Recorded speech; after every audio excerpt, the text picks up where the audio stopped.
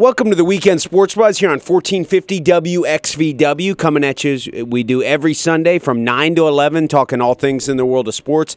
I am Kelly, joined in studio this morning by Dre. How you doing this morning, Dre? I'm doing pretty good. Appreciate you joining us this morning. Got plenty to get into as we have the national championship from March Madness and college basketball tomorrow. Obviously, we got a matchup between the favorite, North Carolina, against a 2 seed in Villanova, so plenty to get into with that. We also have an upset when it comes to the world of NBA and the Golden State Warriors as their home winning streak ended. I believe it was Friday. It was Friday. I actually watched the game, but I forget exactly how long that home winning streak was. San Antonio is still the only team in the NBA that is undefeated at home this year. Now, read into it what you will. It was a Boston team that went into Golden State in California, and they played some good defense, and they kind of got Steph Curry out of his game. But we'll get into that, and we'll get into a lot more this morning. We encourage you to give us a call on the Oxmoor Chrysler Dodge Jeep and Ram Buzz line, 502-384-1450. We got plenty to get to this morning. Dre, what stands out to you? I know you're a sports fan. First off, being that this is the first time on the Weekend Sports Buzz, how about we do a little introduction? Okay. You're an experienced podcaster. You specialize, obviously, sports is your thing. I did a show. You and Luther and I are doing a new project on once a week where we have a podcast. We talk about music and different all sorts of different stuff, including sports. Yeah. But what's a little bit of your background? How did you get into doing the your own radio show? Pretty much when I got to college, I didn't know what I wanted to do. And I kind of got into the communication field for, my degree. And I figured, if I'm going to do something like this, I want to do something as far as sports, maybe radio. I started with my own website, doing stuff for music. Then I started doing my own podcast, which was dedicated to sports. Then I stopped doing it, and then I got back into it, which is more dedicated to music. And then, it just kind of... They overlap regardless. That's one thing I found is if you're well-versed and you can talk about some different things, that carries over into both different sides. So if you want to do music or sports, in my opinion, it dramatically helps to have a background in the other also. Yeah, they overlap, and, just as for being on a college campus, you're going to want to talk about sports. I mean, you're a fan of Louisville. I mean, we don't have anything professional here, so it's just, it makes it easier to talk about, University of Louisville and focus on basketball and football and things of that nature. You were on the U of L football team briefly, weren't you? Yeah, one semester. Okay. You're a defensive lineman. Yeah. So you've at least got that background, which is cool. You know some of the guys. You were recruited by the Cragthorpe staff. No. I wasn't recruited at all. I was I'm sorry. You walked on. Yeah, I walked on. Yeah. And was that Cragthorpe was way before you? Yeah, that was Strong's first year. So that was 2010. Okay, so I wasn't that far off. No. Strong's first year. Yeah. Okay. Well, good stuff. So you're clearly a sports fan. That's primarily what we talk about here on the Weekend Sports Buzz. We get off into little tangents talking about different things. Mm-hmm. So that's certainly welcome also. Once again, the Oxmoor Chrysler Dodge Jeep and Ram Buzz line is 502-384-1450. Opening day of baseball. Major League Baseball is today. That's something I'm interested in. I'm a lifelong Reds fan. They're going to be horrible. If anybody has any take on the Major League Baseball season, by all means, I don't want to discourage it. It's not necessarily the hottest sports radio topic here in the Louisville and Southern Indiana market, but at the same time, I don't want to discourage anybody from talking baseball. I've been doing some research, reading about baseball is such a whole different animal that it's taken me to read some preview magazines and really get into it to be well-versed on Major League Baseball for this season, especially since my rooting interest, the Cincinnati Reds, are picked to be the second worst team in all of baseball. So I don't have much of a incentive to follow it. So I've had to force myself to this year. The big story, well, I should ask you, Dre, your favorite sport is, you said Louisville, University of Louisville. Yeah. Okay. Obviously, Louisville had the self-imposed penalties, weren't able to be in the NCAA tournament this year. Trey Lewis and Damian Lee were there's a picture that they took, and they posted on Instagram of them, and it said on there, "We should be here." They were at the Final Four. Any thoughts on that? Obviously, it's a bittersweet, difficult to follow the Final Four and the NCAA brackets this year, being that our cards are not there. Any thoughts on that before we move into the details of the national championship game? Yeah, it made it difficult at first. It was kind of like, I don't want to watch this because we should be in it. And I really felt like how Syracuse got in was because they got our ACC spot. Okay, that's right. I saw you tweeting about that. Yeah, you were saying James Ramsey. Yeah, he Syracuse owes him a thank you. Yes, because if we don't get this self-imposed ban, a 13-loss ACC team's not making it into the tournament. And I mean, they did good. They made it to the Final Four, but it puts us in a spot where we could have been there. Yeah. That's our spot, and we could have. You think Louisville could have? Obviously, Louisville beat the hell out of Syracuse. Hell, Syracuse lost their first 4 ACC conference games this year. Ended up with 13 losses. Yeah.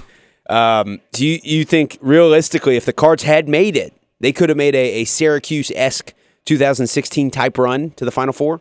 Well, I think you have to be careful saying that because no way of telling, really. Yeah, exactly. You don't know how it goes, matchups, things like that. Who knows? They just got lucky being a 10 seed and they got hot. They weren't looking that great right at the end of the season, but at the same time, they just received a swift kick to the pants. Yeah, exactly. And had their soul ripped out of their heart, right? Yeah. So how are they expected to be up and ready for that last run of the season when they knew that they weren't even going to get to play in the ACC tournament? I think you talking about Louisville or Syracuse? No, Louisville. Yeah, I'm saying Louisville. You get those Louisville at the end of the year. Okay, so mid-year Cards. I was thinking they were a legit team right before the self-imposed penalty was announced. Beat North Carolina. God, I was at that game. I brought my son to that game. That was amazing. Yeah. you're right. Golly, look at this. Yeah, tomorrow North Carolina is playing for the national championship. Yeah. I was at the game, had great seats with my son. First Cards basketball game I brought my son to, 6-year-old son, and we just had a blast. Yeah. And I was thinking, this is a well-rounded team. Damian Lee's a legit first option as far as scoring goes. We have a bunch of different positive things working for this team. I loved the length. I remember because I became jaded after the announcement, and it was difficult for me almost to follow it in some ways. But I remember loving the length of the Cards team with Ray Spalding, Nas Mahmoud, and the defensive presence. I thought, golly, this is a perfect for Rick's defensive schemes. Seemed like a team that could really make some noise. And then we got the self-imposed penalty, and it was just a shot to the throat. Yeah, when it was announced, I couldn't believe it because I truly felt like if we went to the tournament, we were going to at the least get to another Elite Eight.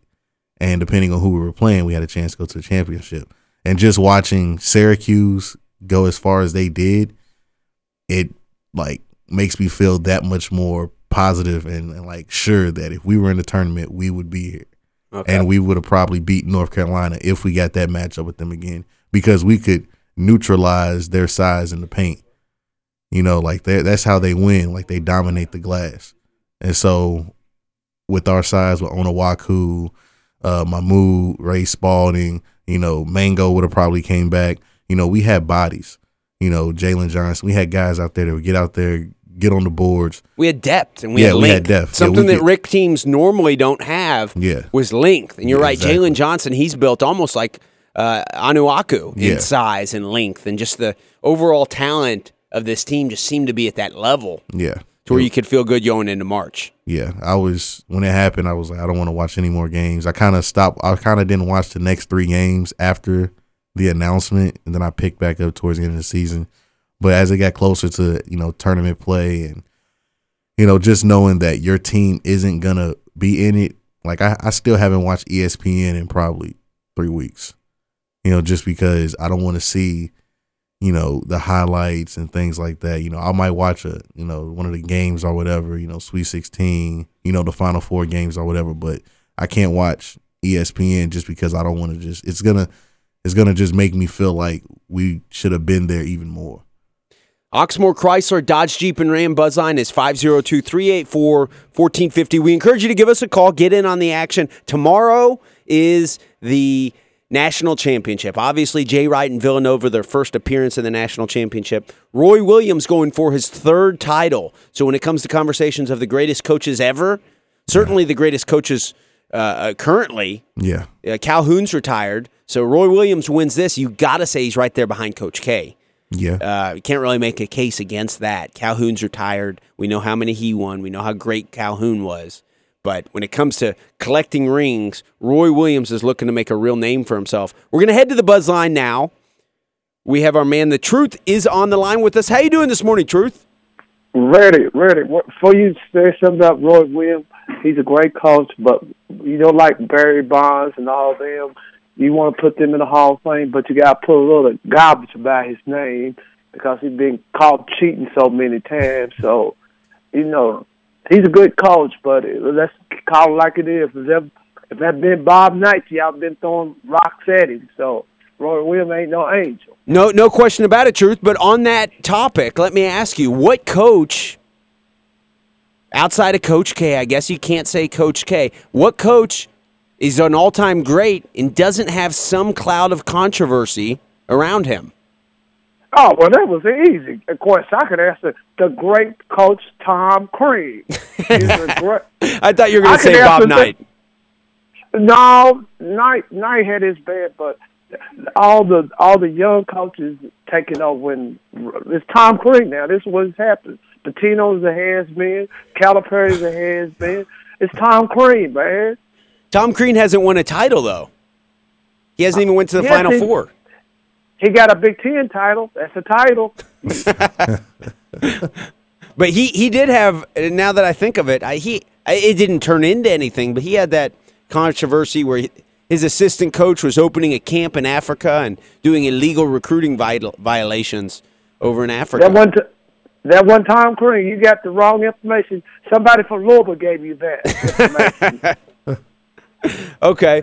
Well, you're right. Crean has escaped not only the controversy that a lot of the top coaches have, he's also escaped that much success, right? I mean, they beat Kentucky this year. How happy are you, Truth, that your Hoosiers beat Kentucky this year? Does that make you sleep well at night? No, I sleep well anyway because I expected to beat Kentucky. It doesn't matter. Here's what I want you to feel, people realize. 1985, Duke coach almost got fired until he played Louisville in the 1986 championship when Louisville beat them. That's when Duke came on the scene, and then he started winning when he got Furry and all that. See, all great coaches can't start to the top. You got to work yourself up. And the same thing with, with Pitino. Every coach, the young coach, go through pain. Yeah, no question about it. You're right. They all have some kind of trouble. Bobby Knight certainly did. Jim Calhoun certainly did. Hell, Boeheim, he's only won one title in his 40 years. Yeah. But hell, he had he had plenty of controversy. The key is go through the storm, but come out with championship. That's what it's all about. You're singing right to the Rick Pitino faithful, so I appreciate that. Thank you. I agree with you. Weather the storm, come out and win a championship. Rick knows how to do it. Well, let's. I want to talk about two topics. First, we're gonna jump in about the Derby classes, but I want to ask you about Mr. Davis. Do you know a lot about the guy who we're gonna invade April the 15th in Freedom Hall with nothing but red candy apple red pants? I mean, that's gonna be a night. The stars is coming out. Yeah, you're right. It's a big game coming up, and Davis is one of the top-rated players in the country. Tom Crean, for all the jokes that I make, you're right. He continues to bring in, even without Kenny Johnson, that we basically stole from right under his nose, and now he's our associate head coach. But Tom Crean continues to bring in top-level talent, doesn't he, Truth? Yeah, I'll see you on that Louisville bandwagon today. But I want you Louisville fans to know you need to circle your calendar in November when Indiana drag y'all through the mud, when y'all come to Assembly Hall, when we'll beat y'all down like we beat Kentucky. All right, I'll circle it on my calendar, no question. Didn't we win it last time? No, this is a new year, man, because, come on, last time, when the last time y'all been to Assembly Hall? I don't know, good question. What's the series record? I think we played y'all 10 times. We won 7 games, and y'all won 3. Okay. Yeah, so you can't talk. And we got 5 national championships, too. We don't play on the Young Center. We play on campus. But y'all need to be playing on Florida Street.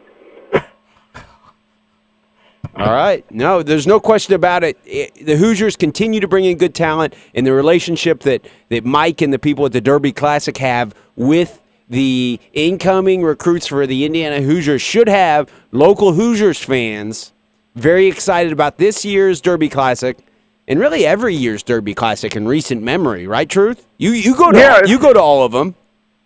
Yeah, well, why not? You got, I'm bigger than the President of the United States. And when the Hoosier Nation walks in there, I'm gonna be so clean. Me and Joe Green for Bowling Green can't deal with me. Okay. All right, let me ask you a question. What you know about my Yankees? My Yankees gonna be really good this year.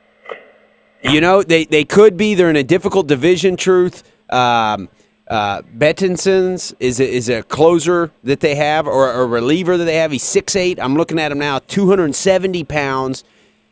He's a relief pitcher, and he struck out 200.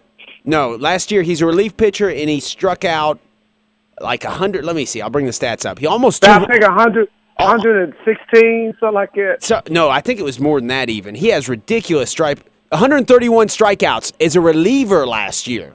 So you bring in Chapman, you add him to that bullpen, and this team's got a lot of talent. A-Rod is in what will probably be his farewell tour, but they've got some other talent. CC Sabathia, right after the season last year, checked himself into Alcohol Rehabilitation Center. Supposedly he's doing better now, so he handled that. He's a really good guy. Everybody really likes CC, so they want to see him do well. He's lost weight, he's slimmed down, and he's supposedly doing well. So they're not expecting a big year out of him, but they got Tanaka, the Japanese guy, who's going to be their opening day starter. And the Yankees do have talent. The problem is, Truth, the Red Sox, they got David Price, all sorts of talent there. Obviously David Ortiz, Hanley Ramirez, Pablo Sandoval. Sandoval's not even going to start, but they got a lot of talent there in Boston. And then the Blue Jays are really tough, too. So it'll be a very tough American League East this year. But the Yankees, by all means, have a legitimate chance at making a run for it. I'm going to tell you who's going to the World Series before you can bet your money in Vegas. I got 2 bold picks. Yankees win the World Series. CC Vestas win 22 ball games and win all the rewards. Player of the Year, comeback, all that.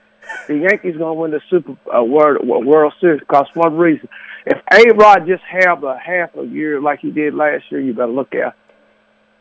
No question about it. Truth, we appreciate your call. Before we let you go, anything else you want to get in? Go Hoosiers. All right. Thank you very much, Truth. I do appreciate it. And, Truth is what I would consider to be a legitimate sports fan in my eyes. Not that you have to be a baseball fan, but he's kind of I think he's in his 50s. He's been a Yankees fan his whole life. So he's not only I don't know if you picked up on it, Dre. You ever spoke with Truth before? No, I've never spoke to him before. All right.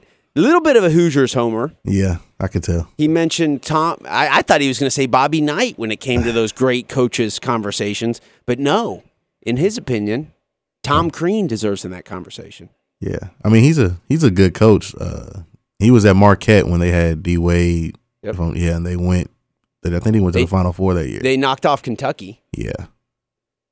I think they made it to the Elite Eight. I'll bring it up right here. Oxmoor Chrysler Dodge Jeep and Ram Buzzline is 502-384-1450. We encourage you to call in, get in on the action this morning. Dre and I are here, 9 to 11, talking all things in the world of sports, specifically college basketball and the NBA this morning. If you want to call in and get in on the Major League Baseball action, by all means, I'd love to hear from you, hear who your team is. I'm a Reds fan. Reds are not going to be good this year.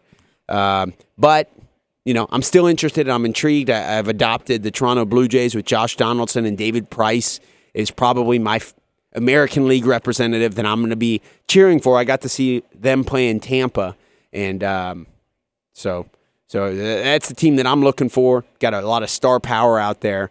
We're going to head to a break. We appreciate everybody tuning in. Dre and I will be back with more of the Weekend Sports Buzz. Stay tuned.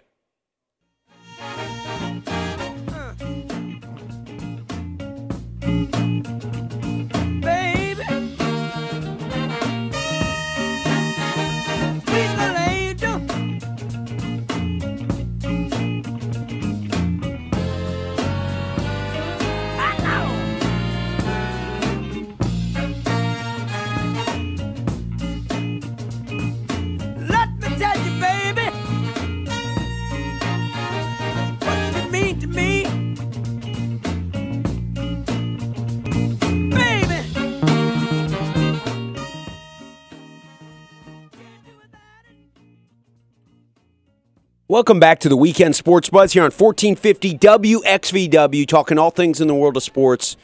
Here at 1450, located in Jeffersonville, Indiana, we are the only locally owned sports radio station in the city of Louisville and the southern Indiana market.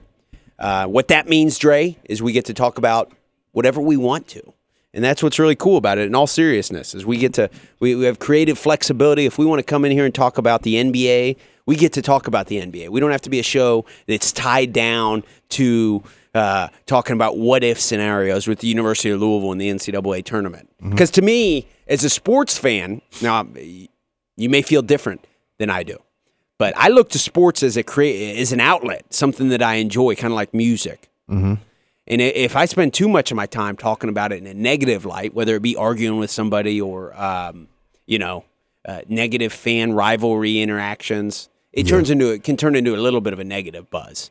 So then my natural response to that is, hell, there's this local stuff going on, but look, we got NFL, NBA, MLB action, all sorts of different sports across the country to talk about. Why not talk a little bit about that?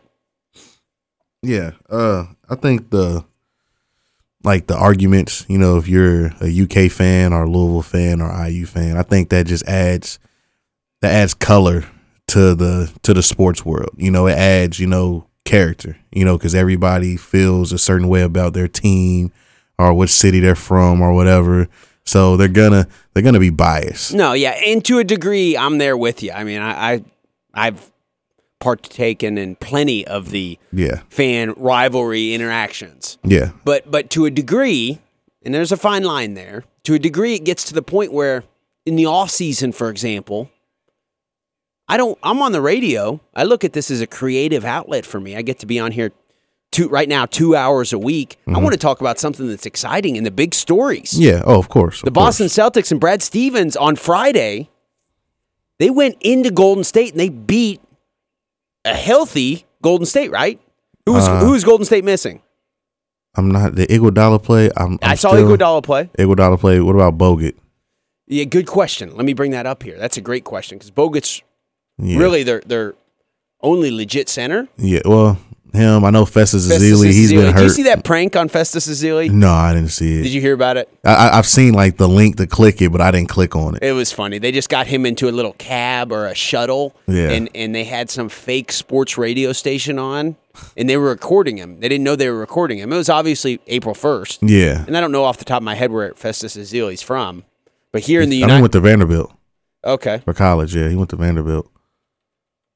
But I don't know if how familiar he is with getting down with the. He's from Nigeria originally. Getting down with the April Fool's jokes, but maybe he caught down. He wasn't. It caught him off guard. Yeah. But there was a fake sports radio station on in the cab or the shuttle or whatever it was. Yeah. And the driver of the car was being kind of weird, saying, "You listen to this show much?" Making sure Festus was listening. And they said, yeah, Festus Ezeli released from the Golden State Warriors. And they just were zooming in on Festus Ezeli's face. It was funny. It was a good one. And all his teammates were in on it. All of his teammates were in on it. They immediately all started texting him, saying stuff like they just had moved on. Like, it was a pleasure working with you, man. Good luck. So they immediately, in his mind, he was like, oh, damn, I got a great job on a team that's trying to repeat, right? Yeah. And then out of nowhere, he gets cut and then everybody's just done with him. Yeah. That's pretty mean, actually. That's kind of messed up because you would kind of have to be like, we have to choose somebody that would believe that they're going to be getting cut. You know, like they couldn't do that to like. Yeah, you can't do it to even Andre Iguodala. Yeah, you can't do that to somebody like actually playing. So it has to be a dude who hasn't really played that much this year, barring, he's been hurt for a majority of the year. Exactly. Yes, and that is when it has to be believable. That is when people get cut. Yeah. Andre Iguodala is the one who put it together. Okay. And he's obviously the reigning Finals MVP. Yeah. Which is a heck of a redemption story for him. Yeah. What do you think about this Warriors team? I've had a lot of talk on the show. I've went on record many times recently as saying I don't think they're going to repeat. What are your thoughts? I think you want my like NBA like analysis, or you want my just being a fan of the sport? Historical. What's your opinion on the Golden State Warriors? Because I hate to be the old grumpy man. Yeah, and I'm not trying to be. Oscar Robertson. Yeah, Cedric Sabalas even. Yeah. So there's a lot of those now. Yeah, it's a lot. I don't want to be that because Curry and Draymond Green and what they have going on there really obviously is absolutely poetry in motion and beauty, right? But I don't think a team has ever won an NBA Finals up until last year with a 3-point oriented offense without having somebody like Shaq in the middle. Yeah, they're definitely the first team I say that has won a championship that is jump shot oriented. I think before that, like when the Thunder, with Kevin Durant, Westbrook, they were shooting a lot of jump shots. They weren't shooting like the Warriors were. Of course, nobody's ever shooting like them. But when the Thunder went and they played the Heat were, of course, the favorites because they weren't a traditional basketball team, but they didn't take a lot of jump shots. It's rare that a jump shooting team makes it to the finals, let alone actually win. A fast-paced team, they score a lot, do things like that. So the Warriors, they're redefining basketball. They are, and that seems like a exaggeration. Yeah, but professional level, they really are. Yeah, it's true. I think there was a stat that's like, Larry Bird, he only hit so many threes in his career. He's considered one of the greatest 3-point shooters of all time, and Steph Curry and Klay Thompson have surpassed what he's done in his career in one season as far as 3-point makes. Yeah, and it's just like that's amazing. Larry Bird hit like 1.5 threes a game. Klay and Steph Curry hitting 3 or 4 a game. I'm sorry. Paul George just surpassed. Yeah, I seen that. Yeah, what was it? It was 200. Reggie Miller's he didn't pass Reggie yet, but he joined the 200 club. He's the second person in Pacer history to have 200 threes in the season.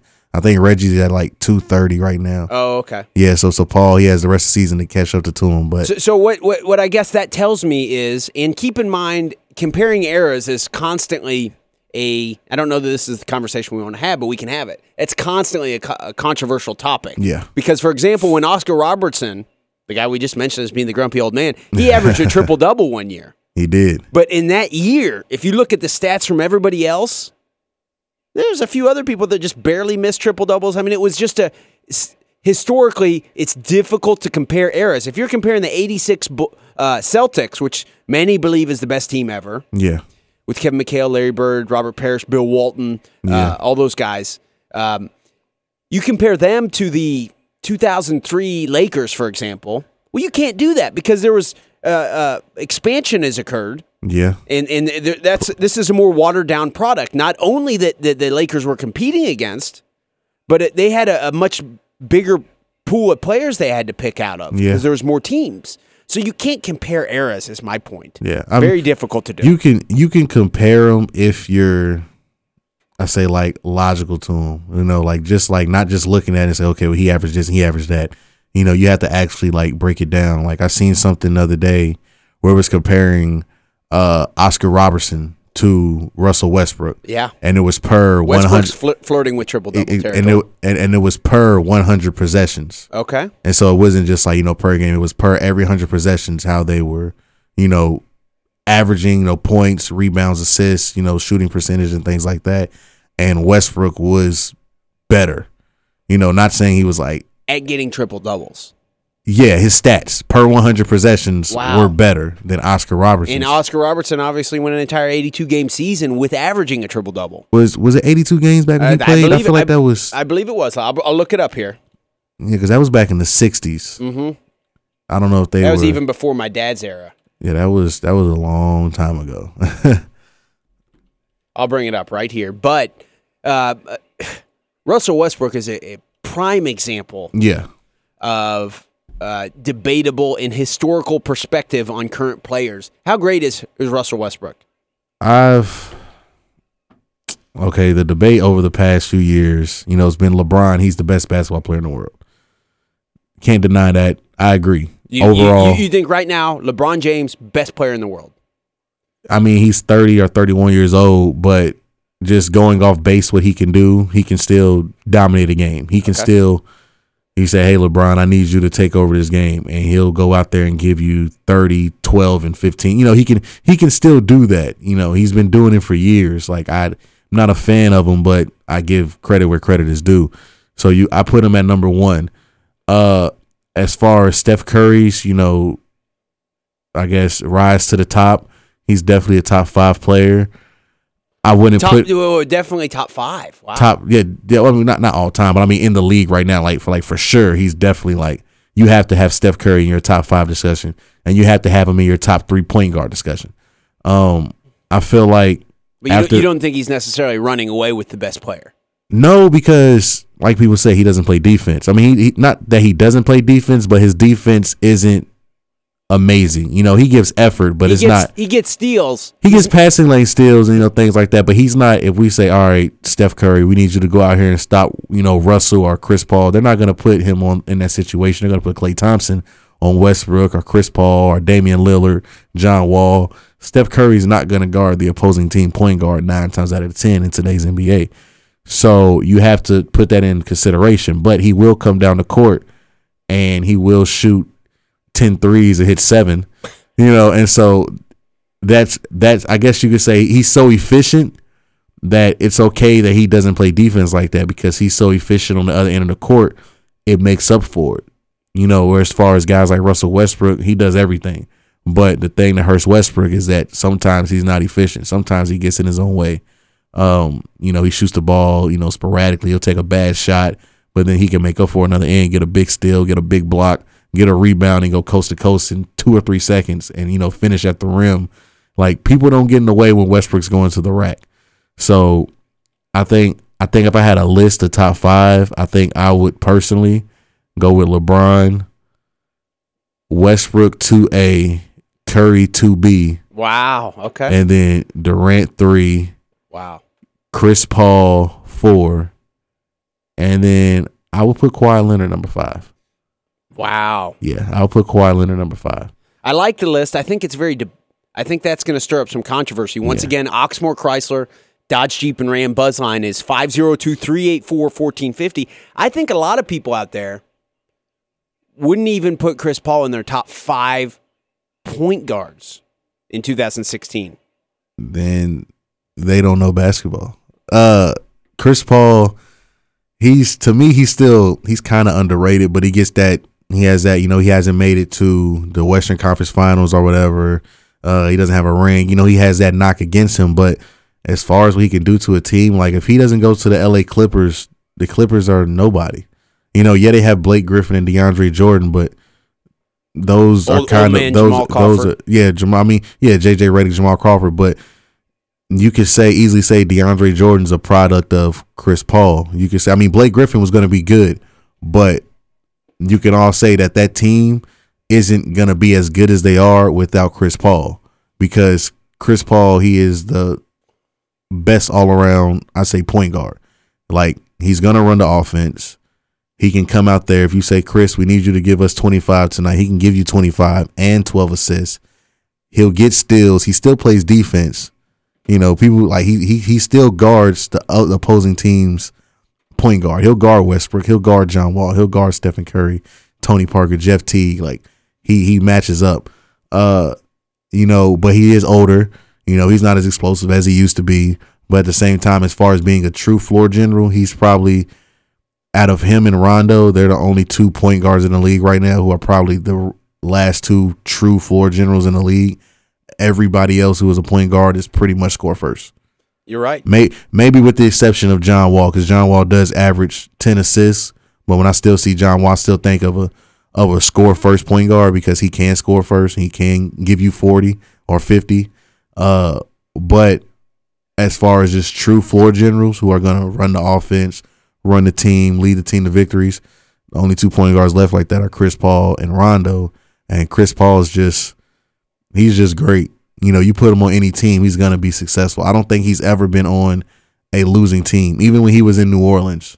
Mm-hmm. Like, he had that team going to the playoffs. Why did they get rid of Byron Scott? New Orleans? Yeah. I think it was a situation where they weren't That was winning. years ago. I Yeah, that was years ago. Way Yeah, after yeah. the fact. Yeah, yeah. But they seemed to have something going at that point, didn't they? They did, but at the same time, I think it was a situation where they were looking to go in like a new direction. You know how kind of how when the Nuggets got rid of George Karl. You know, like you can only win so much before you're like, all right, we're in the same position we've been in for a while. So let's try something new and see if that works. And for the Nuggets, it hasn't worked getting rid of George Karl. But I mean, it really just depends on where the organization wants to go. I mean, you see the Warriors, they got rid of Mark Jackson. Yeah, I was going to mention that. But that was for personal. Mark Jackson in the front office didn't get along. And they were saying even if he made it to the Western Conference Finals that year, he was still going to be gone. Just because they didn't get along, personally. It had nothing to do with his performance on the court. It was all personal office situations. Okay. So who wins the title this year? Because I correct me if I'm wrong, you can go ahead and pencil in the Cavs for coming out of the East. I don't think you can. Okay. I think give me one team. Give me the team that's gonna win it. If Cleveland doesn't come out of the East, who is? I don't know who's gonna come out of the East. I don't want to it's the Cavs. Cleveland's the front runner, but I will say this: when the playoffs start, however the seeds match up, if they get matched up with the Miami Heat, I have the Heat in 6. Wow. Who guards LeBron? You don't have to. Not saying you don't have to. Like guard, of course you got to guard him. You're not going to shut him down. Yeah, let LeBron do what he does. It's the other guys. All right, who guards Kyrie? Because Kyrie looked really good. Did you get to see any of that game where they went to Atlanta and won the other night? Yeah, Kyrie has spurts, but he can hit free throws. He's like the best free throw shooter in the NBA, and he's probably got the best handles in the NBA. And that's fine. And that's fine. That's very valuable down the stretch of a big game. They did not have that in the finals last year. And you're right. But I will bet my money on. I would rather let LeBron do what LeBron does because that's what he's going to do. Even if you try to stop him, like you could try your best to stop him, and he's still going to give you 28. You know what I mean? Send him double teams. Hedge him. Do all type of things like that. I would rather put Kyrie Irving. Like Kyrie Irving has to win the game for them because I don't believe in him. He's too up and down. He's not consistent enough for me to be like. You don't like when point guards. No, I do. Are score first. No, I love Westbrook. Like that's like I love Russell Westbrook. I love Steph Curry, but Kyrie doesn't do it good enough. He's a score first. Like, there's no reason why your point guard should take 28 shots in the game and finish the game with 1 assist. And that's the state of the current NBA, though. No, but I would argue. But that's a knock against him. It's a lot of Cavs teammates that have came out and said that they're a little upset with Kyrie a lot of times because he doesn't pass the ball. Well, that's his style. They shouldn't have brought him in then. But he shouldn't. He shouldn't be like that when players are open. He has this hero ball mentality. Okay. It's like. It was okay when Iverson was doing. Iverson was a shooting guard. That was his goal. His job was to score. They had Eric Snow running the point guard. Iverson was at the 2, so that was his job. His job was to score the ball.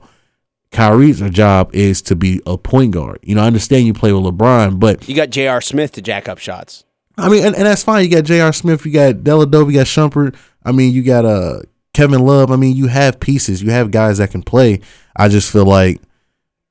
In that type of situation, I think the Heat can beat them in 6 because they have this guy named Hassan Whiteside, and he's making a statement to be one of the, if not the best center. I say no, not the best center. I say the second best center in the league after DeMarcus Cousins, of course. the second best center in the league, and for sure top 10 big man. I mean, you got Cousins, Anthony Davis. You could say Aldridge. I mean, after that, who else you got? I mean, would you consider Draymond Green a big man for real? I wouldn't categorize him. I mean, he's a power forward. He's a power forward, but I mean, okay, I guess you could say he's a big man. He's in that realm. But like just like Hassan Whiteside, he can give you 20 points, 12 rebounds, and 9 blocks. You know, he can do that. Like he's gotten a triple double with blocks before. Like he's that dominant in the paint. And if he's locked in, and lately for the second half of the season, he has been locked in a lot. And D Wade has been pretty healthy for the majority of the year. And the Heat have finally figured out how to use Goran Dragic. Like Goran Dragic isn't a slow paced system type player point guard. He needs to be an up and down system like when he was in Phoenix. And ever since they kind of sped up the pace a little bit and ran the floor a lot, you know, with Justice Winslow, Gerald Green, Lou Alding, Tyler Johnson, you know, they got another guy. I forgot his name. He's a rookie. He's got I can't remember his name, but he had like 2 posterizers in the past month. Miami? Yeah, Miami. But ever since they've been running the floor a lot, they've been a whole lot better team. And, you know, letting Dragic get an open floor. Hassan Whiteside doing what he does down low. I know there's no for sure answer on Chris Bosh if he does come back. But if he does come back, I definitely have the Heat beating the Cavs in 6. But if not, I can still see him beating them in about 7. Wow. Okay. On Twitter, I'm getting some tweets in here. I am my Twitter account is @TheKellyPatrick. Draymond, you want to get yours out there? Yeah, it's at Lamondre Deshawn, LaMondredeshawn, and that's on Twitter. I just had a tweet at me about Hassan Whiteside being one of the guys who's excelling in the NBA who wasn't taken in the first round of the draft. So he wasn't. At the Kelly Patrick, would love your tweets regarding NBA talk. Is there anybody else you can think of? I know off the top of my head, local guy Chuck Hayes was taken. Actually, he wasn't even drafted. Yeah, I think Chuck Hayes went undrafted. Ben Wallace wasn't drafted. Carlos Boozer, I think, fell to the second round. Second round, yeah. Who else, though, is not taken in the first round in the NBA draft and not only makes it, but look at what Hassan Whiteside. I think Draymond might have been second round, if I'm not mistaken. I think he was late first. I'll bring it up, though. Good call. If that, man, that would be the most relevant one. I think Draymond might have been second. That would be a big one. It was a couple. Tony Parker, but that's different when you're coming from France. Yeah, no, it's been a couple guys that go late first round, you know, second round. Second round, golly, Draymond Green. Yeah, second round. Not far from being an NBA, maybe an MVP candidate. Yeah, one of the best players in the league. Second round, 5th pick, and out of nowhere, he played 4 years at Michigan State. So Hassan Whiteside, Draymond Green. What does that say? Hassan Whiteside played at Marshall. Yeah. So that's like a whole different. But when he came in though, he was raw. Like he was young. You know, I mean, he was in a situation with the Kings where, I mean, that's not a good organization to go to and like develop. I mean, over the past years, I mean, yeah, DeMarcus Cousins has excelled there because I mean he's just a great player. He came in already great, kind of like Karl Anthony Towns. You know, no matter what situation he's going to be in, he's going to excel because he's that good of a basketball player. You know, it's a lot of people that get drafted and go certain places, not a good situation for them, and they don't pan out. You know, not because they don't have the skill, but because they're not put in a winning situation. So with like Hassan Whiteside, with him going to Sacramento to begin with, it wasn't a good situation. You know, he got beat up by Cousins at practice. That was reported. And then he goes somewhere like Miami, who Pat Riley, you know, all about winning. Dwayne Wade, you know, Chris Bosh is there. I would argue that the coach in Miami is not very underrated. Spoelstra? Yeah, I would. He's actually earned my respect. At first, when he was first, you know, given the nod, and, you know, he was there for like a year or two before LeBron got there, I was like, that guy, he won't be there long. Pat Riley's going to come down just like he did when Stan Van Gundy was there, and he'll, you know, lead him to a championship. But he let Spoelstra do his thing, and Spoelstra actually proved that he was a pretty good coach. Like, he's not a bad coach at all. So I like would argue even beyond that he's you tell me, what's the list of coaches that we can name who've won 2 titles in the NBA right now? No matter or ever. Rudy Tomjanovich did it. Chuck Daly did it. Those are two that won just two. Obviously, Pat Riley, Phil Jackson, Greg Popovich. So that's 5, all right? Yeah. I'm talking current that we can name. Current? Oh, no, or of course. Not current, but modern era that we can name. Era. I've got 5. I'm holding up 5. Outside of Popovich? You mean like currently in the NBA right now? Nope. I mean coaches that you and I can name off the top of our heads. Why does Spoelstra not get more credit? Well, I think it's because before LeBron got there, they were 8 seeds. 8, 7 seeds. And then LeBron gets there. Obviously, he takes them over that hump. No, that's the reason. Yeah. But there's a lot to be said for still winning a title. Oh, yeah, of course. If Tyronn Lue wins the title this year as a head coach, he deserves to stay around as a head coach for a long time, in my opinion. Yeah, he deserves to stay around, but he'll get credit. I mean, because winning a championship is, of course, valued more than winning. I mean, you look at Mike Brown, he was winning 60-plus games with LeBron when LeBron was in Cleveland his first stint. And as soon as LeBron left, they fired Mike Brown. You know what I mean? Like, this is a 60-plus win coach, and he got canned. Yeah. You got to win a title because he didn't win a title. You got to win a title with LeBron. So of course, winning a ring definitely helps. David Blatt had one shot at it. He had one shot, and they got him out of there quick. I think Tyronn Lue's only got one shot. I think if LeBron ends up leaving, once they don't win this year, and he ends up going back to Miami, that's my theory. I could see him being gone by the end of next season. I think they'll give him like a run, let him, have a shot at the team still if LeBron does leave. But if not, they'll bring in their own guy, start over, try to figure something out. Because if LeBron doesn't leave, Kyrie's going to leave. I still think Kyrie's probably going to leave. Kyrie doesn't like it there. I don't think Kyrie likes being the second option when he feels like he's the first option. Like, he feels like he should have the ball in his hand majority of the time. Not saying he doesn't want to defer, but I mean it's like a conflict of interest. You have two guys who like to dominate the ball. You know what I mean? So even when LeBron went to Miami, D Wade was okay with taking a step back. You know what I mean? Because he won. He already won a ring. He's already won a ring. I'm here to help LeBron win a ring. And at this point of our careers, LeBron is the better player right now. We could both come out there and put up numbers, but LeBron's the better player right now. This is in 2010, 11. So Wade was able to take a step back. Bosh hadn't won a ring. So Bosh going there, he was, this is perfect. People are going to be keying on Wade and LeBron James, and I can just, do my thing over here, help out, and be an above average role player. I mean, Bosh didn't average when Bosh got there the year before in Toronto. He was averaging like 24 and 10 in Toronto, and then he goes to Miami. He's only averaging like 17 and 8.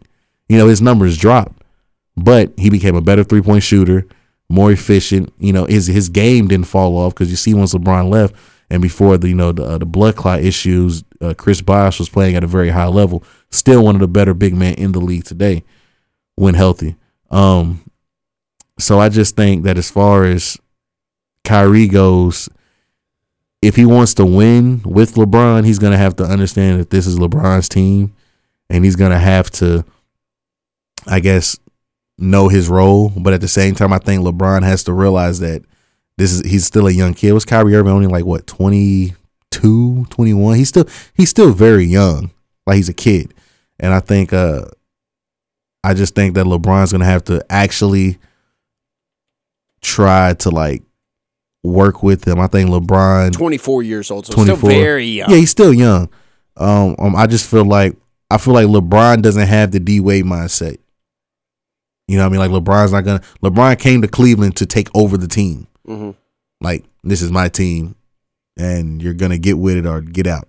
Yeah. That's why Deion Waiters was gone, because they wanted Deion Waiters to spot up in the corner like a Iman Shumpert, J.R. Smith, a Deladova. They wanted him to spot up in the corner. They wanted him to be a role player. Exactly. And the other thing, with Deion Waiters, that was going into his third season. He's like, I was just averaging 18 last year. You're not gonna tell me I'm gonna just spot up in the corner. Like, this is supposed to be my year where I break that 20 plus. You know, me and Kyrie were doing our thing. I'm gonna break that 20 plus. You come in and you want me to just stand in the corner. I'm not doing it. What would you rather do? Nick Young's a good example, and I don't mean to change the topic to obviously his controversy. Yeah. But he's a volume shooter, right? Yeah. He puts up big numbers on bad teams. Yeah. Right? That's what he's always done. Yeah. What would you rather do? I know it's easy to say, oh, I would sacrifice for the team. I'm a humble person, so I would rather win a title. But how cool would it be to be on the Timberwolves or to be on even the Sixers and to average 23 points a game and to just be the king of that city? Everybody looks at you as the guy who you average. You're one of the best scorers in the league. You're not on a good team, but you could probably lead a pretty cool lifestyle being the man. And that's what Dion Waiters basically opted for instead of taking what he should have done in a lot of people's minds is a pay cut where he is a role player for the well, he is now. Right now, he doesn't play anymore over there in Oklahoma City. Randy Foye. That's true. Yeah, Randy Foye took all his minutes since since the trade. So obviously he made a bad decision. But what would you rather do?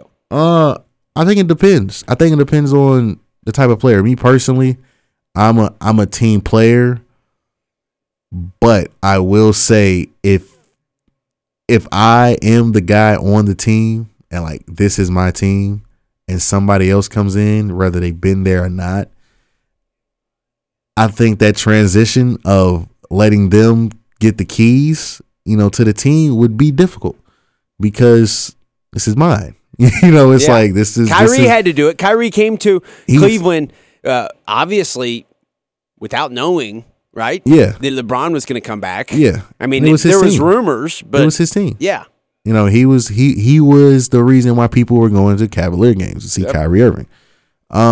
And like I said, when a guy comes back or a new guy joins your team, and you have that mindset, I mean, you're still young. Like I said, Kyrie Irving. He was always the guy on his team. No matter where he played at, high school, college, didn't matter.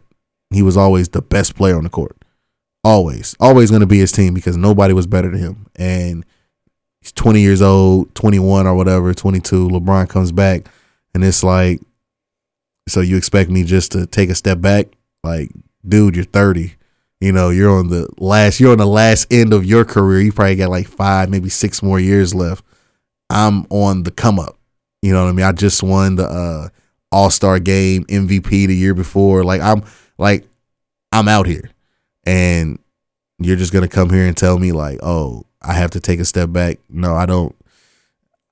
I think most players wouldn't be able to do that at that age. But if you're somebody like a Dwayne Wade, yeah, you can do that. You already won. You're in the back end of your prime. I could take a step back. Somebody like Carmelo Anthony. If Carmelo Anthony went to a team where he was on a team with LeBron James or Dwayne Wade or any other star, he would be able to take a step back because he's done everything he can do. He's won scoring titles. He's been to the Western Conference Finals. He's been to All-Star games. He's has his awards, has his accolades, but a championship. And that's what he wants.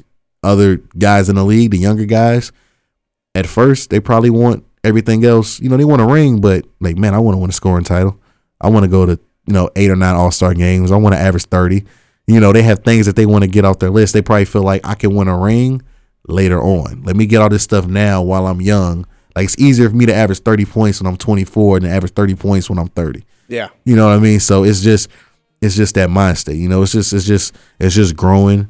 I don't know. I just don't see both of them being there after this season. One of them is Kyrie or LeBron. One of them is going to leave. If they, yeah, it's not going to happen, in my opinion. But they're going to lose to the Heat. I mean, without Bosh, especially, right? I mean, but look, they've pretty much dominated the Cavs so far this year. Like, just go look at their games that they played against the regular season. Ask Greg Popovich what the regular season means. And I get that, the regular season only means so much, but it's the way you get beat by a team in the regular season. I remember a few years ago how the Heat, they were like 1-3 or 0-4 versus the Bulls in the regular season. Those games were close.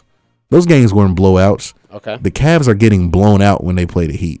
They go to Miami and Miami is trolling LeBron. Like, LeBron needs the Heat. I know what they say. LeBron needs Riley. Like, there was a chant the last time that they played and the fans were chanting that. So you understand? So the whole city, Miami, they get the flack, for being, a bad sports town. People don't show up to the games until after halftime. It's South Beach. You can do all these other things and go to a basketball game. I really feel like that when LeBron comes to town, everybody's going to be there, and they're going to be going at him like, hey, like, you left us. Now look at you. You thought you were going to be winning in Cleveland, and you're losing. You can't win without Pat Riley. No question about it. Plenty to get to this morning.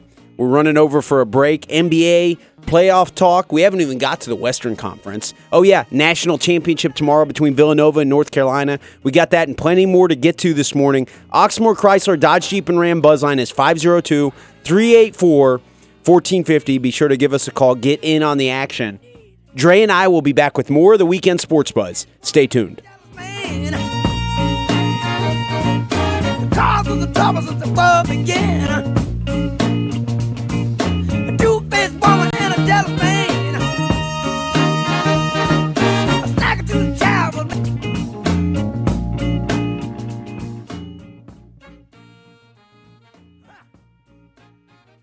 Welcome back to the Weekend Sports Buzz here on 1450 WXVW, coming at you as we do every Sunday from 9 to 11, talking all things in the world of sports.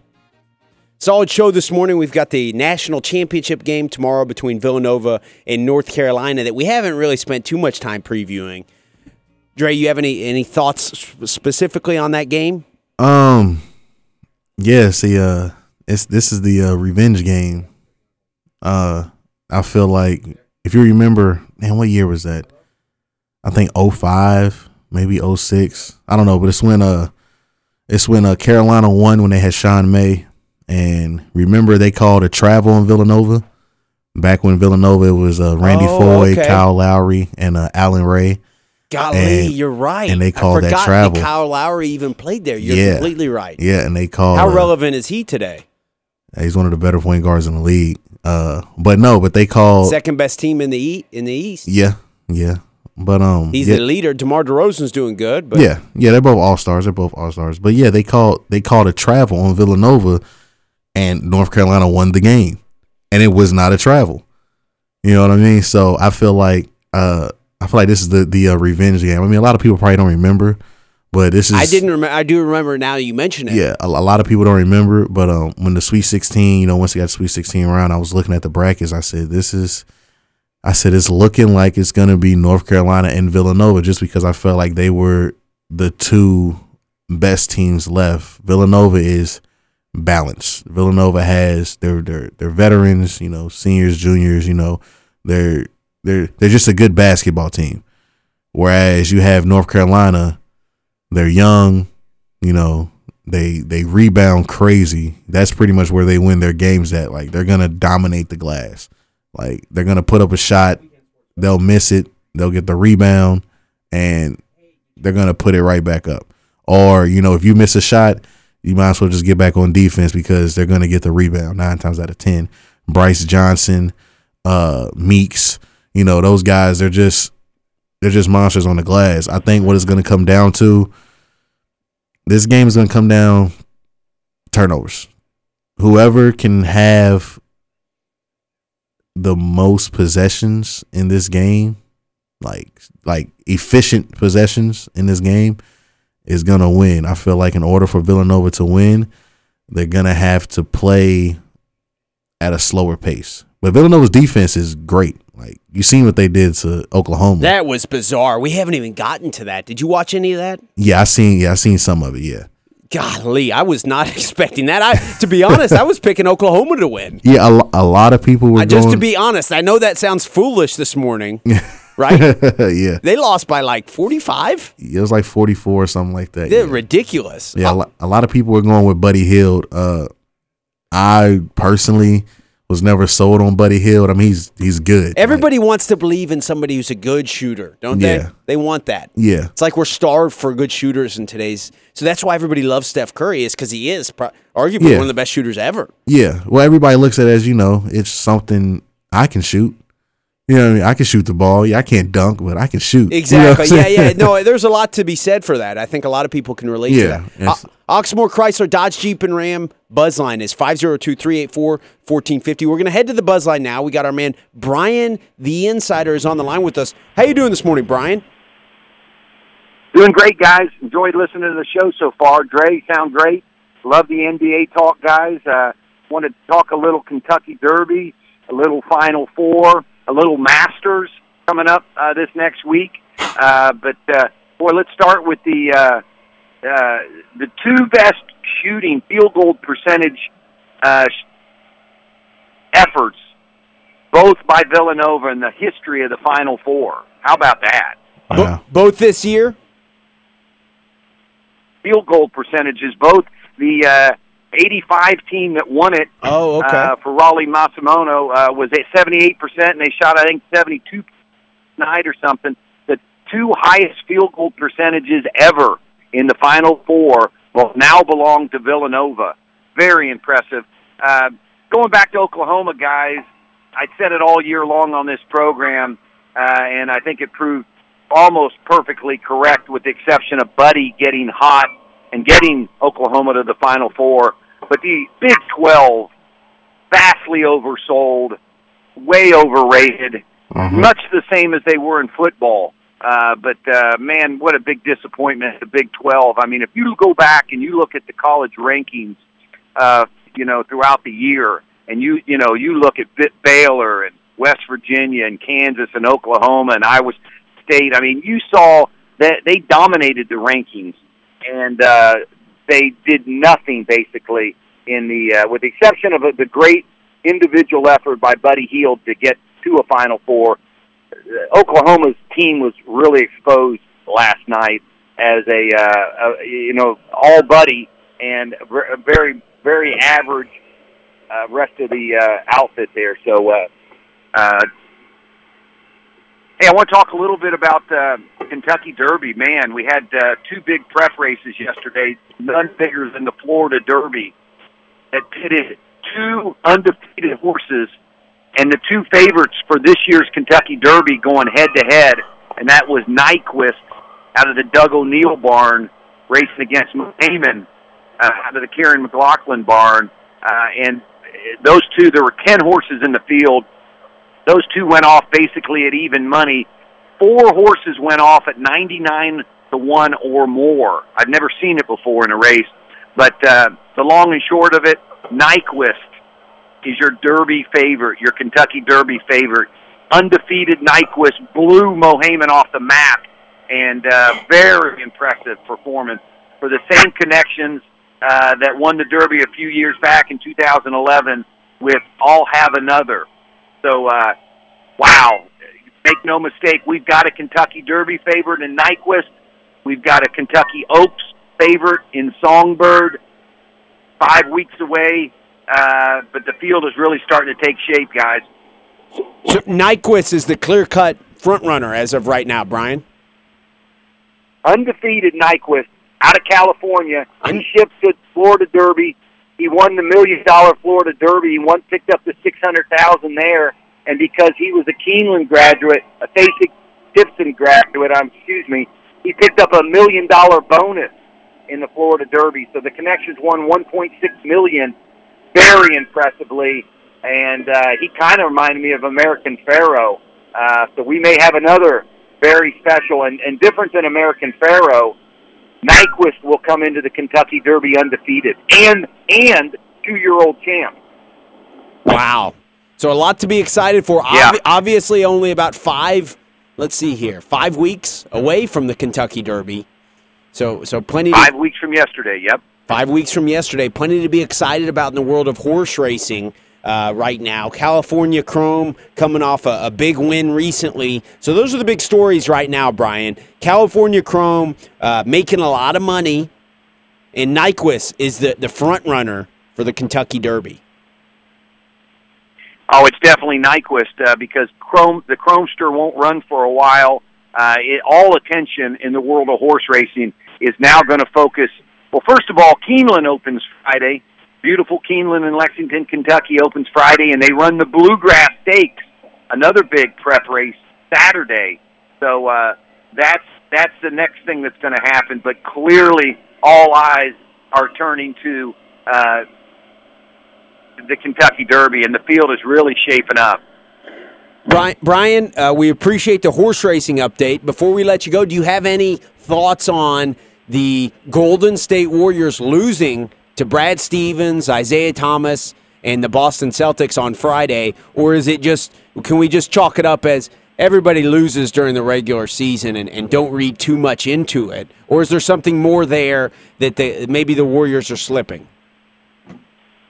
I agree with you, Kelly, that I don't think the Warriors are going to win the title this year. Steve Kerr came out after that loss, and he said he thinks that the pressure of the 73-game regular season record is starting to wear on the Warriors. We all know that they've got a tough road ahead of them in the West to get through, not just the Spurs, but there's some other teams that are tough. And I agreed with what Dre said about Miami giving the Cavs a lot of problems. But I'm going to tell you, the Cavs got other problems, and that's Toronto and those Boston Celtics who just beat, went out to the Golden State. So I think it's going to get very interesting. I do think the winner will come out of the West, but my money's still on the San Antonio Spurs. Good stuff there, Brian. We appreciate the call. Thank you very much for the update. Do you have a prediction for tomorrow's game? Yes, I do. I think I've said it all along. In the one bracket I did, I had North Carolina winning. I think North Carolina, although Villanova is big, and I tell you what, if you don't realize how big size is, and that's something that gives us a lot of optimism being Cards fans, knowing how much length the Cards have coming back. But Villanova was just too big and too long for Oklahoma last night. But I think they're going to meet their match when they play North Carolina. And one other thing, I got a kick out of the Truth comments. I thought they were great. I do think the Truth was maybe a little bit too hopped up on the caffeine this morning, especially when it comes to Tom Crean. Tom Crean's had more talent run through his program in the last 10 years, by far, in my opinion, than Rick Pitino has. And Rick Pitino has far exceeded him in the Final Four, in the Sweet 16, and in the NCAA tournament. So Tom Crean is a great recruiter, runs a clean program, but he is nowhere near a great coach. And until he gets and wins a title and consistently puts that Indiana program with the amount of talent they have, and they're getting another great class next year, but they underachieve, and they can't get to the big dance and perform. So I appreciate the Truth enthusiasm, but I'd recommend decaf next week, Truth.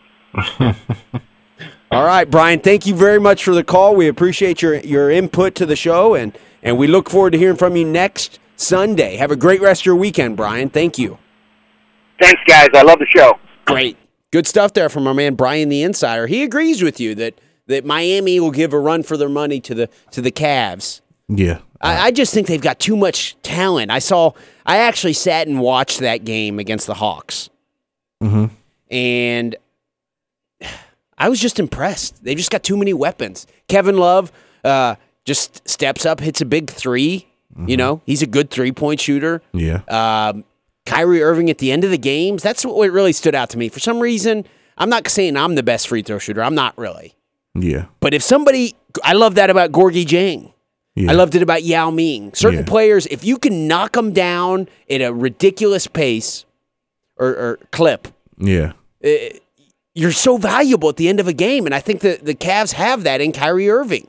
You give him the ball at the end of the game. Did you see that? Yeah. You just give him the ball and they can't. You're going to either foul him or he's going to drive right past you. Yeah. And he goes to the line, he knocks them all down. Yeah. No, I agree. But Atlanta doesn't have that extra psyche edge that playing Miami does. You know, like LeBron playing Miami, you could say he's not going to be phased, but that's pressure. You know, you going into that that arena at least maybe 2, possibly 3 times for a series. I mean, it's going to be a pressure when everybody that used to cheer for you is now literally against you, like in a playoff atmosphere. How much of a punk would LeBron look like if they got knocked out by the Heat And then he went back. And then he went back. I don't think he's going back, man. At this point in his career, I don't put nothing past that guy. I mean, if he does it, he's created.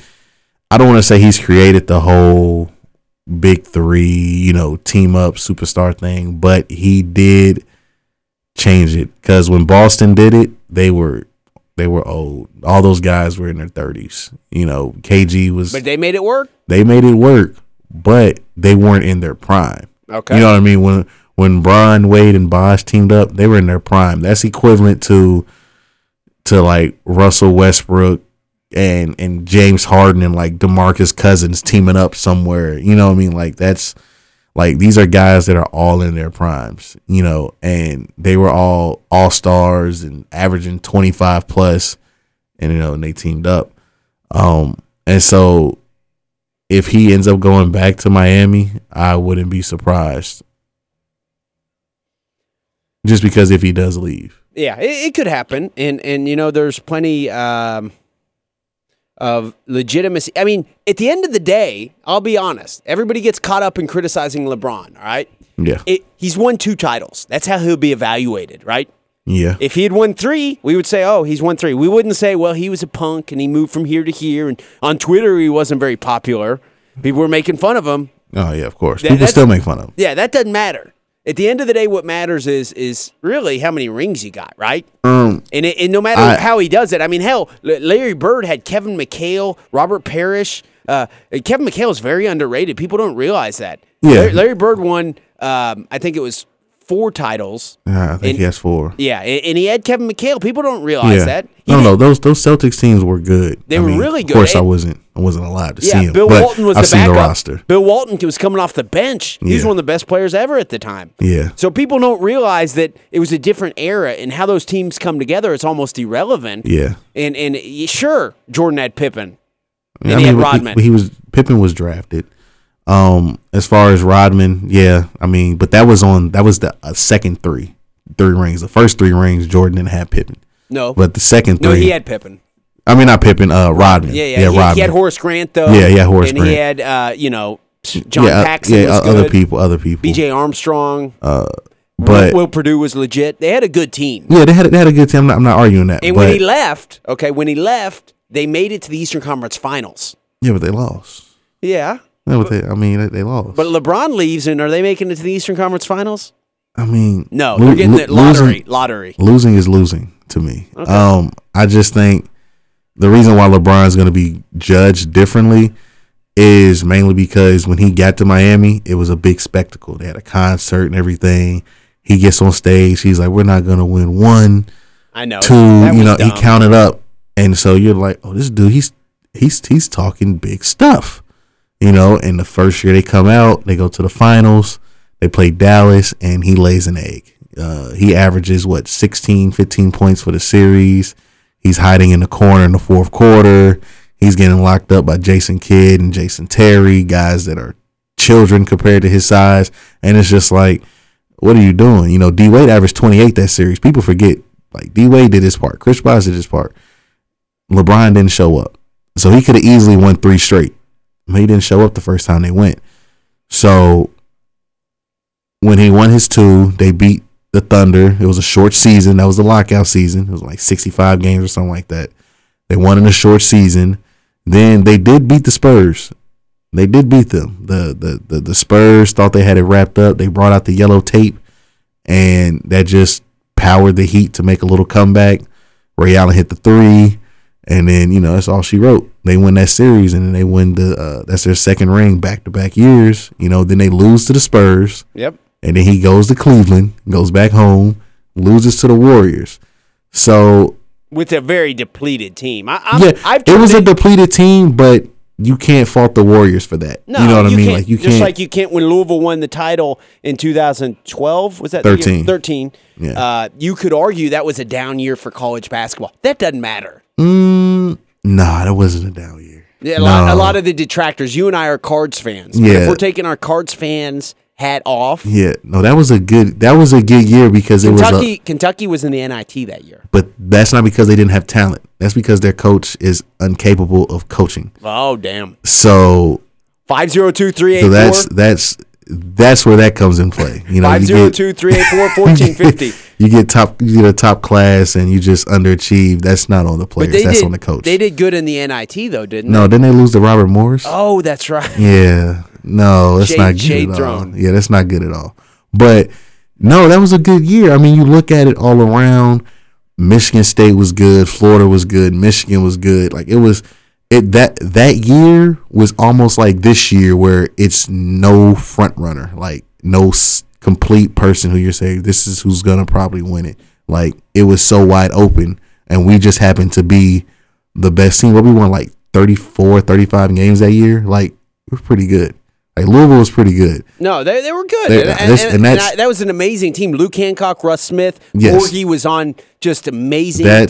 That's why, in all honesty, from 2011 up till now, going off this season, I honestly feel like, and this is I'm a little bit biased, but I honestly feel like we could have won 4 or 5 championships. Basically, just based off.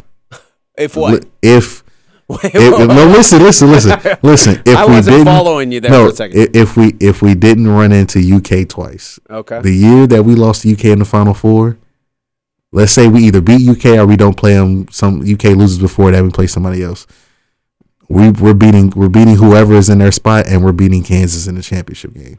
I guarantee. I truly believe that. Because Kansas was not that good. You mean if, like, Gorgie stayed for his senior year and everything fallen into place? I'm talking about even without Gorgie, because even after Gorgie left and we played UK in the Sweet 16 the next year, which was a setup game, if they don't set us up, we win the ring that year. We were just as good that year after the championship game. But you can't be just as good with season. That. What I described earlier about Kyrie Irving and free throws and all that, Gorgie had that. Gorgie was a great passer. Gorgie's probably my favorite card ever. Yeah, no, Gorgie was a stud. So, and he was a great shot blocker and everything. He could shoot the mid-range jumper. Gorgie was perfect. He was. He was the perfect college center. He was the David Padgett that Pitino didn't get a chance to get because Padgett was hurt. Exactly. I feel like he was much better shot. He was a better defender. Yeah. But, as far as passing the ball out of the post, hitting the mid-range jumper, hitting your free throws, being a defensive anchor, being a leader, Gorgie was all that. Just very humble. He didn't mind. In that championship game, he barely shot. But he set Luke Hancock up for all those things. Oh, yeah. The screens, the handoff passes. Exactly. Like, Gorgie does it all, which is why he's going to have a long career in the NBA. Because I would love to have him on my NBA. Because he can play. He's going to play defense. And he's humble. He doesn't have to be the center of attention. Exactly. He's going to do his job. He's not going to do too much. Going to do his job. Rebound, play defense, pass the ball, hit mid-range, hit free throws. Like, he's just a good basketball player. Yeah. So I would disagree that they were just as good the next year. Well, Montrez was good, and he was doing good. I'll say this, though. This is why we were just as good. Russ was at his best. Okay. We still had Russ. That was Chris Jones' first year. Chris Jones' first year was way better than the second year. So we had Chris Jones. He was coming off being the JUCO Player of the Year. Chris Jones. Terry we had Rozier Russ was Smith. on that team. Terry Rozier's freshman year. Yep. He came off the bench. He was solid. He was good. Legit athlete. Montrez guard anybody. Exactly. We still had Montrez Harrell. We still had Luke. Mango was hustling. We still had Wayne. We still had good pieces. Yeah, we lost Peyton and we lost Gorgie, but we still had good pieces, and we still were actually one of the better teams that year. And that year that we lost to UK in the Sweet 16 and UK ended up going to the championship game and losing to Connecticut, we blew Connecticut out 3 times that year. Like, literally, we blew them out 3 times that year. Like, if UConn would have seen us in the championship game, they would have wet the bed. And we'd have probably blew them out in the championship game. So I feel like we should have repeated, and we would have repeated if the NCAA didn't set us up with they just wanted money. The game was in Indiana. This is your introduction episode to the Weekend Sports Buzz, are you going to wear the Cardinal Homer hat? It's not a Homer hat. But you did just say the Cards would have won 4 or 5 titles. Well, look at it. Like, seriously, like not even I want to just looking at it. Relatively unbiased. And I hear you. And that's cool. If you want to wear that hat, that's cool. 4 or 5 titles seems excessive. Put it like this. Last year we made it to the Elite 8 and we overachieved. Okay. Shouldn't have been there. We ran into another overachieving team in Michigan State that shouldn't have been there either. So that was 2 overachieving teams who went at it, and we got robbed. They called a charge, a block. It was just so much happening at the end of the game where we could have been to the Final Four again. Like I said, I mean, it's all what ifs, hypotheticals. The only fact that remains is that we did win in 2013. We lost to UK in the Final Four the year before we won, which hurt. But like I said, if we beat UK or if we play somebody else in that Final Four game, Kansas won't beat us in the championship. I don't feel like Thomas Robinson and them could have beat us. Okay. So there goes one. Nothing wrong with that. I would encourage anybody who's got a problem with Dre's, and it's difficult to argue with because it's hypotheticals. And obviously, as Brian pointed out, Rick is as good of a coach as anybody. The system he runs is legitimately elite. I mean, there's no question about that. They know what they're. I mean, you give Rick a little bit of time for preparation. Yeah. You give these guys that he preaches and he teaches a team philosophy. Yeah. That is entirely unique. Not entirely unique among college basketball. A lot of teams do that. Cal does it to a degree even. But Rick is. I wouldn't take anybody over him. Yeah. Who would you take over Rick Pitino as your coach right now? I'm a Rick Pitino fan. Who would you take over? I probably wouldn't take anybody. Just because I've always been a fan. Like I like his playing style. I like the way he coaches. I like the way, I play a lot of video games, and so and so I play NBA 2K, and like my style is I play like how Rick Pitino would want his team to play. So. We're up and down. It's more of a combination of his new era style and his old style, because his old style was pressing. His old style, it was pressing. I mean, he still presses, but he didn't do it that much this year because the guards weren't that good defensively, like with Russ and Peyton and Kevin Ware and the other guy. I don't want to say his name. What I'm talking about. But Andre McGee? That guy. But yeah. He wasn't on that team, though. No, he wasn't, but he was part of that mold of the guards, McGee, him and Sosa, him and Jerry Smith, Preston Knowles, bulldogs on defense. Yeah, they locked up on defense, pick really up full court. Yeah. But it's like a style of fast pace, we're going to be up and down, we're going to shoot, but at the same time on defense, I'm picking up full court. So you inbound the ball, I'm there. I'm guarding you full court, I'm pressing you. I'm trying to, make you speed up, do turnovers, make you play faster than what you want to play. And I just love that style. Maybe it's because I don't have patience, and I want the ball back a lot. But no, I just like that style. It's defense. Like he counts tip passes. Yeah. Like, it's like that's a stat for him. Yeah, deflections. Like that's a stat for him. That's a football stat. And in basketball, he's counting like how many deflections did we have. Like you're not doing your job if you're not getting deflections. Mm-hmm. And I'm kind of like the same way. Like, hey, I'm not playing defense on the game because I'm not getting no tip passes. Like deflections lead to turnovers. Do you keep deflection statistics when you play video games? Mentally, yeah. Okay. Sometimes. All right. Depending on how the game is going. If I'm losing, I'm like, all right, we don't have enough deflections. We got to get some deflections so we can get back, into the game, because deflections lead to turnovers. Turnovers lead to fast break points. Those are easy buckets. But no, I honestly feel like we could win. We could have won 5 rings. I mean, it's not like we lost in the first or second round. We're losing in Sweet 16 or Elite 8 or Final Four. Like we're losing a game or two away from being in the championship. So what I'm saying isn't too far fetched. It's not like I was saying, oh, we could have won so many rings too, and I'm a Duke fan, but I'm like, dude, y'all lost to like Weber State one year in the first round. Like, what are you talking about? But Rick, or Lehigh. Moorhead, I mean, right? Yeah, but I'm talking about after that.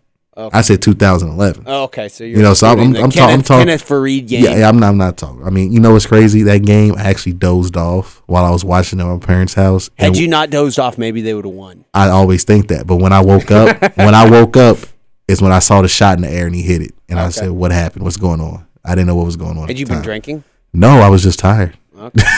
I was just tired. It was an early game too that day. It wasn't like it was during the middle of the day. I remember I was working in a early. bank. I was working in a bank and watching it on my computer. Yeah, it was like a Sunday or something. No, I think it may have been a Friday or something like that. Saturday, it was a weekend type deal. Yeah, it was. I remember early. I was in the bank. It couldn't have been a Sunday, but I remember exactly where I was. It was horrible. Yeah, it was bad. That oh was my God! bad. Like we that was bad. Terrence Jennings. God. Ah man, what a bum. We just had that guy, and then he just gets destroyed by Kenneth Faried. And then he announces he's going pro after his junior year. And where's he at? I don't know. That'd be an interesting question. I'm not making fun of him because he had some value. He was just big. He could run too, though, right? He had pretty good feet for a big guy. Yeah. Oh, but yeah. No, he was athletic. Oxmoor Chrysler Dodge Jeep and Ram Buzzline is 502-384-1450. We encourage you to get involved with the show this morning. Just got a couple tweets on my Twitter at @TheKellyPatrick. We have a tweet from Mo. You guys have heard Mo on the show. Mo tweets in that he would take Tom Izzo over anybody else. He says, but Coach P is good though. And then we did have a tweet from our man Lindauer, who said that he thinks Dre's a homer. I know. I happen to, from previous tweets, I know Lindauer is a Kentucky fan, so we appreciate the representation. Mo actually doesn't really have a specific allegiance. I think he would say he's a Louisville fan above anything else, but I know he's from Texas and he doesn't have a specific preference. But no question about it. Rick Pitino is elite. I look forward to collecting my money from Tyler Bloyd and because I made the bet that Rick would be the coach next year. I didn't go out on much of a limb, in my opinion. Look at Jim Boeheim, okay, Dre? Okay. They had the controversy, big-time controversy, postseason ban last year. Boeheim had to sit out games this year. And then they go to the Final Four and everything's fine. And Boeheim was insulted yesterday after they lost when people asked him if he was going to retire. Really? Yeah, he was mad. Why would I retire? He's doing good. He's at the top of his game. That's what I see happening with this Cardinal program going forward. There's controversy. There's self-imposed ban. Rick will probably be suspended some games next year. That's fine. I hope not. Even if it's the beginning of the season who does Louisville play at the very beginning of the season that matters? Nobody. When you have the ACC conference play at the end of the year and you play Kentucky, we play Indiana, don't we? Early in the season. You're right. Yeah. Truth, but that's okay. Yeah, nobody's worried about them. No, we got nobody's worried about we got them. Kenny Johnson. In all seriousness, Kenny Johnson's very well respected within the team. He's the guy who will be able to come in and coach them. They'll be okay. All that matters is they are able to make a run at the end of the year. You think Nanu's gone? Nah, I don't think he's going to leave. Well, man, if he stays, this is a scary team. I think everybody's coming back, and except for, Damian Lee and Trey Lewis. But, we have another one and done, Rick's version of a one and done coming from Penn State, what he calls, he gets the seniors to come, the transfer. Right? Yeah, that's, Rick says, the one and done game, usually people are getting freshmen, but he says his version is going to be seniors. He's going to get his transfer. So he said, he has to adapt because Rick's different. He's not gonna go out here and get this guy who's supposed to be slated to be like. He wouldn't go get a Ben Simmons. Rick wouldn't go get a player that he doesn't feel like is. But if he could, would he take him? He has before. He had a Samardo Samuels. Yeah. And Samardo was good. He ended up saying 2 years he was good, but I don't think him and Rick got along because Samardo, number one, didn't want to be there that long, and he wanted to be more of a focal point of the offense. Sure. I think he did lead him in scoring, to be honest. And I would argue Samardo actually had an underrated tenure as a Louisville Cardinal because he was a legit. People forget about him. Yeah, people forget about him. I would say he was similar to Nanu. Physically, they were almost similarly built. Yeah, they were. Samardo's a little bit bigger, I feel. A little bit longer, probably longer arms. But Nanu's a big, physical, strong guy. You're not going to find many guys in college basketball who are bigger and stronger than Shinanu Anuaku. Yeah, no, he's definitely, between his freshman year and sophomore year, definitely a totally different player. And he's got a little bit of that Gorgie passing ability. Mm-hmm. He does not have the Gorgie free throw icing it at the end of the game ability. No, not at all. not quite, but he does have the passing, which is very valuable. And you got Mango, and you got other guys. Ray Spalding's got a very bright future. Who would have thought Ray Spalding would have had that kind of year as a freshman? I'm not gonna lie. When I seen the red and white game, Did you watch that? I went to red and white. I was sold on Dangadale before he got hurt. I was there too. And Ray Spalding. I actually felt like Dangadale was going to be one and done if he didn't get hurt.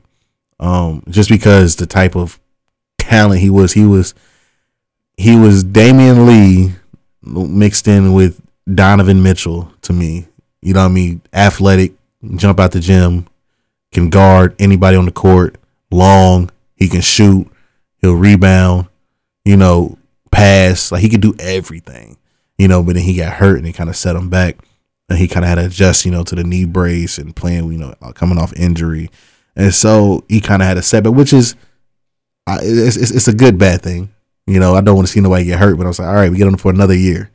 He's definitely not going to leave now because he didn't play that much this year. So we bring back Donovan, bring back Dangadale, Q's coming back. Q's going to be only better as a junior. Of course. We bringing back Ray Spalding. I'm pretty sure Onawaku's going to come back. Mahmoud, he's coming back. Mango. It's just, huh? But no, it's just we have a lot of good pieces coming back, and I feel like next year we're gonna make a run as long as we don't any type of suspension or anything. I think we'll be pretty good. No question about it. We got a caller who's trying to get through on the Oxmoor Chrysler Dodge Jeep and Ram Buzz line, which is 502-384-1450. We got a caller on the line with us. Tyler, are you there? I am here. How are you doing today, Kelly? Doing great. We appreciate you calling in, getting involved in the action this morning. Have you been listening? If so, what do you have for us? Well, I'm just enjoying this beautiful Sunday morning, heading to work, trying to get through the day, and I just turned on the 1450 to Sports Buzz, and I hear Kelly Patrick drop my name, and I'm just trying to figure out what's going on. You owe me some money is what's going on, Tyler.